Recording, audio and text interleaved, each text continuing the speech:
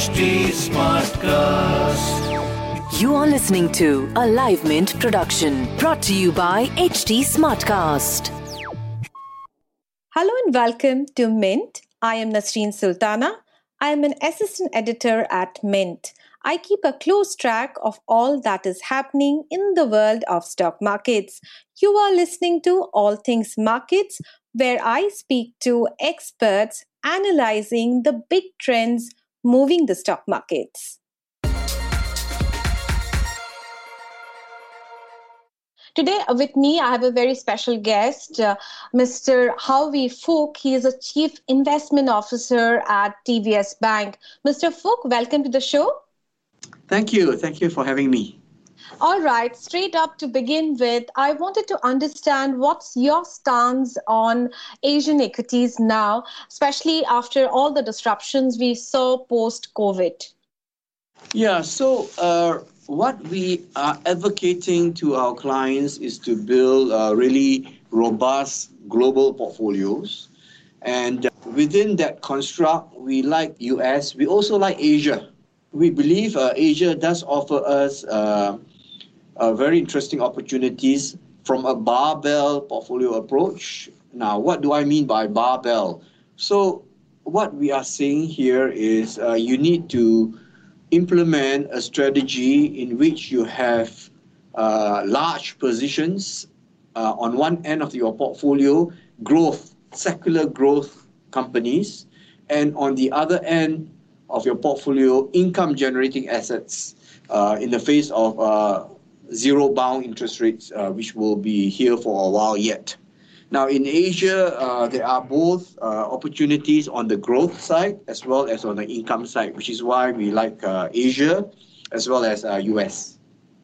All right. So you are overweight on Asian equities, as you mentioned, but this is despite the concerns on the economic growth.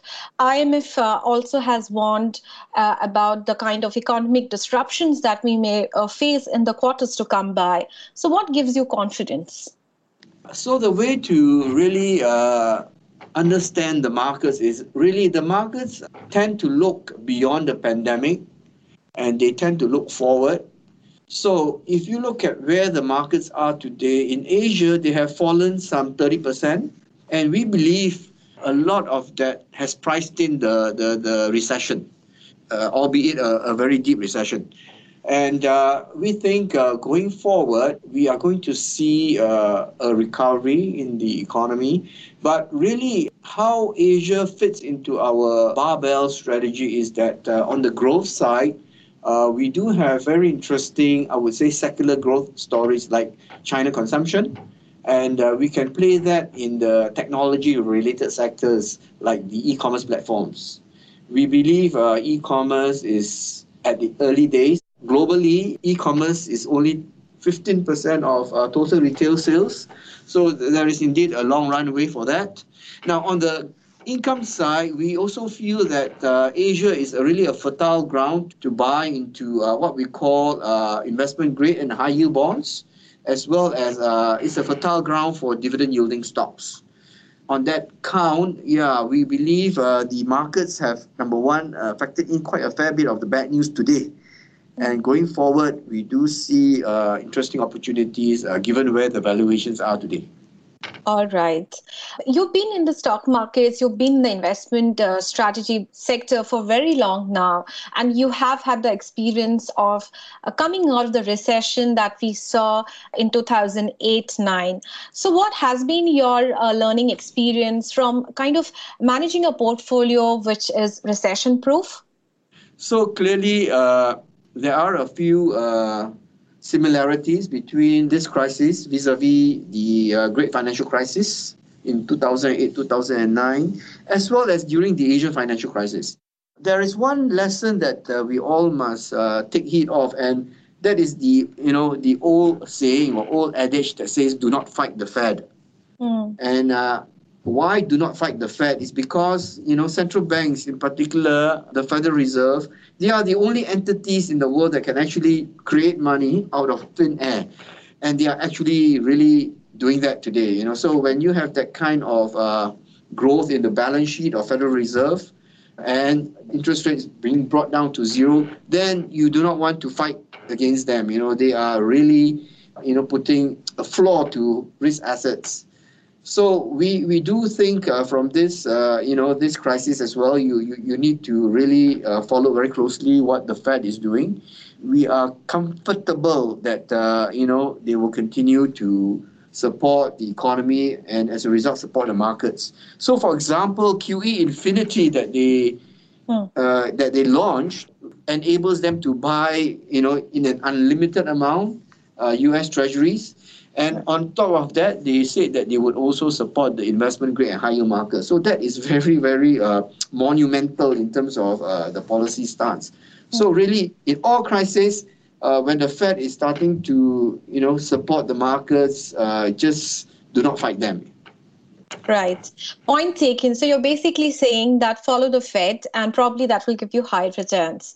But that actually, brings me to another question that stock markets all over the world, including Asia, they've been riding on the liquidity bubble that's been created by all the global central banks. And that's not only Fed, even the other G4 banks, the ECB, the Bank of England, Bank of Japan. Every bank has kind of pumped the stock markets and the market at large with a lot of liquidity.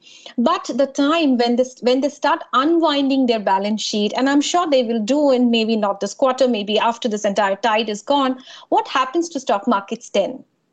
Yeah, so there is a risk that one day they would unwind the balance sheet, resulting in the risk asset prices coming back down. But I do not think that would happen in the near term. And really, why it is not happening is because inflation remains not a concern. Inflation today is really still below their target rate, so there is no urgency in terms of unwinding their very loose monetary policy. So you mentioned bubble. Yeah. I don't kind of look at it as a bubble. So if you look at the valuations of equities, no doubt they have recovered somewhat, especially in the US, they have actually recovered to their near all-time highs. Right. Is it a bubble? Yeah, if you look at price to earnings, based on current earnings, then yes, they are very, very high. But that's not what the market is focused on. The market is focused on forward earnings or forward price to earnings ratio. And for the sectors that we like, like for example, secular growth stories of technology and healthcare, you need also to look at price to earnings over growth. We call it PEG, P-E-G. So if you look at PEG, it's not, I would say, frothy as what you describe it, as a bubble. Now, the other metric that you need to kind of look at is not just valuations of equities per se, but you need to always look at it in comparison to other asset classes. Now, there are only 3 asset classes that can really absorb global pool of savings: cash deposits, bonds, and equities. Now, if cash deposits are yielding you 0 or negative in some regions, and bonds are also yielding you very, very low, then really there is no alternative. In short, TINA, there is no alternative. So you need to be engaged in the equity asset class, but you got to be very selective. And the way we select the equity markets is really to barbell it. Dividend yielding stocks on one end, secular growth stocks on the other end. Do you see that the TINA effect that you just mentioned, do you see this kind of syndrome or phenomenon in 2017 also, when there was liquidity in the markets? There were conversations about valuations getting very heated up, not only in US, but in other parts of Asia as well. You see a similar pattern in 2020 as following what was in 2017. In 2017, or maybe also in the past, just in general, in the past, the TINA effect was not so acute. And the reason for that is bond yields and interest rates were much higher than where we are today. So today the situation is really, kind of acute because, all your deposits are not giving you any return. So what's left is really, the pool of savings need to be invested, right? So it would end up, I would say still very much into equities.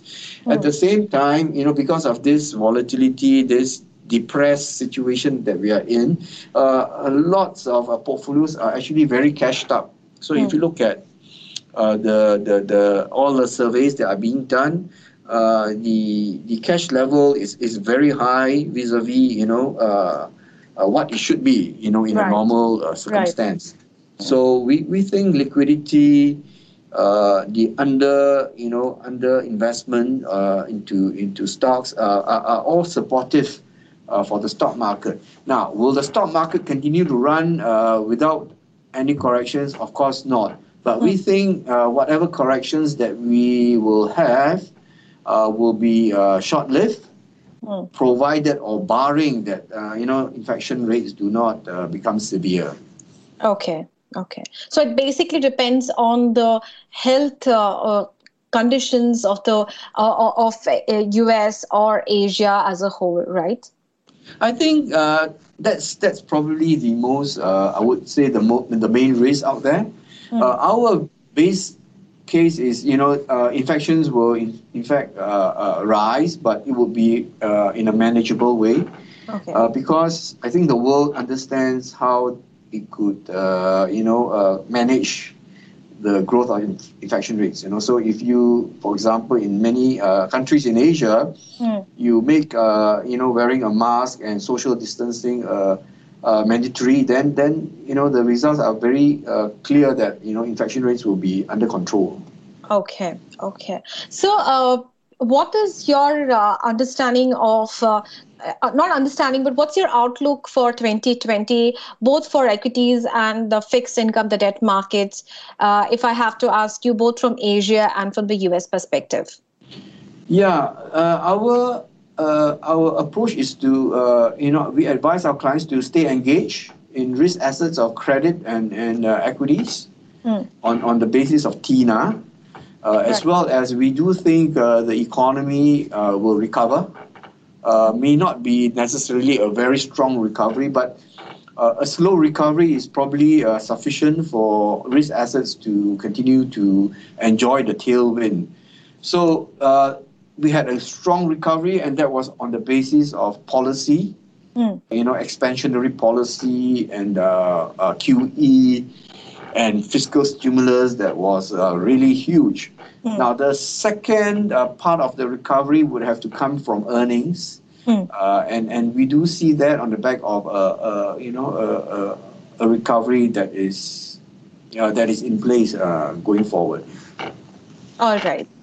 So before I let you go, one last question would be, what are the big investment themes that you see in the rest of 2020, most particularly after COVID?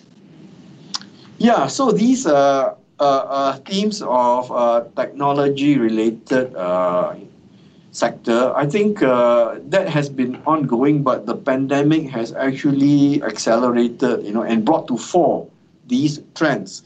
For example, work from home, diversification of supply chains, as well as healthcare, related products, solutions. All these are brought to fore with this pandemic. So we continue to really want to engage them. The other big trend that one must not forget is, the rise of the millennial consumption, in particular from China. So China has had very strong growth for many decades. So the middle class has grown rapidly, and you want to play into this theme as well. So companies that provide products and services that meet the needs of these growing middle class will do very well going forward. All right. Thanks a lot, Mr. Phuc, for that insightful conversation. Really interesting conversation. Thank you for joining us. All right. Most welcome, Nazreen. Thank you. For feedback, you can write to me at nasreen.s@livemint.com, or you can reach out to me on Twitter at Nasreen Story. You can also reach out to us at HT Smartcast. We are present on Facebook, Twitter, and Instagram. And to listen to more podcasts like this, you need to log on to www.hdsmartcast.com. Hi, I'm HT Smartcast, and I hope you're safe and well. The next episode is about to begin. But just a small message of solidarity before that. In difficult times like these, living in isolation isn't going to be easy. But what if working from home, our own comfort zones, helps us discover new ways of being? What if this calm, this rest, it helps us listen to ourselves and the people around us more deeply? While that happens, you can find me at htsmartcast.com, connecting you to the world of comedy, culture, motivation news. You know, just in case you need some smart company. Thanks for listening. Take care.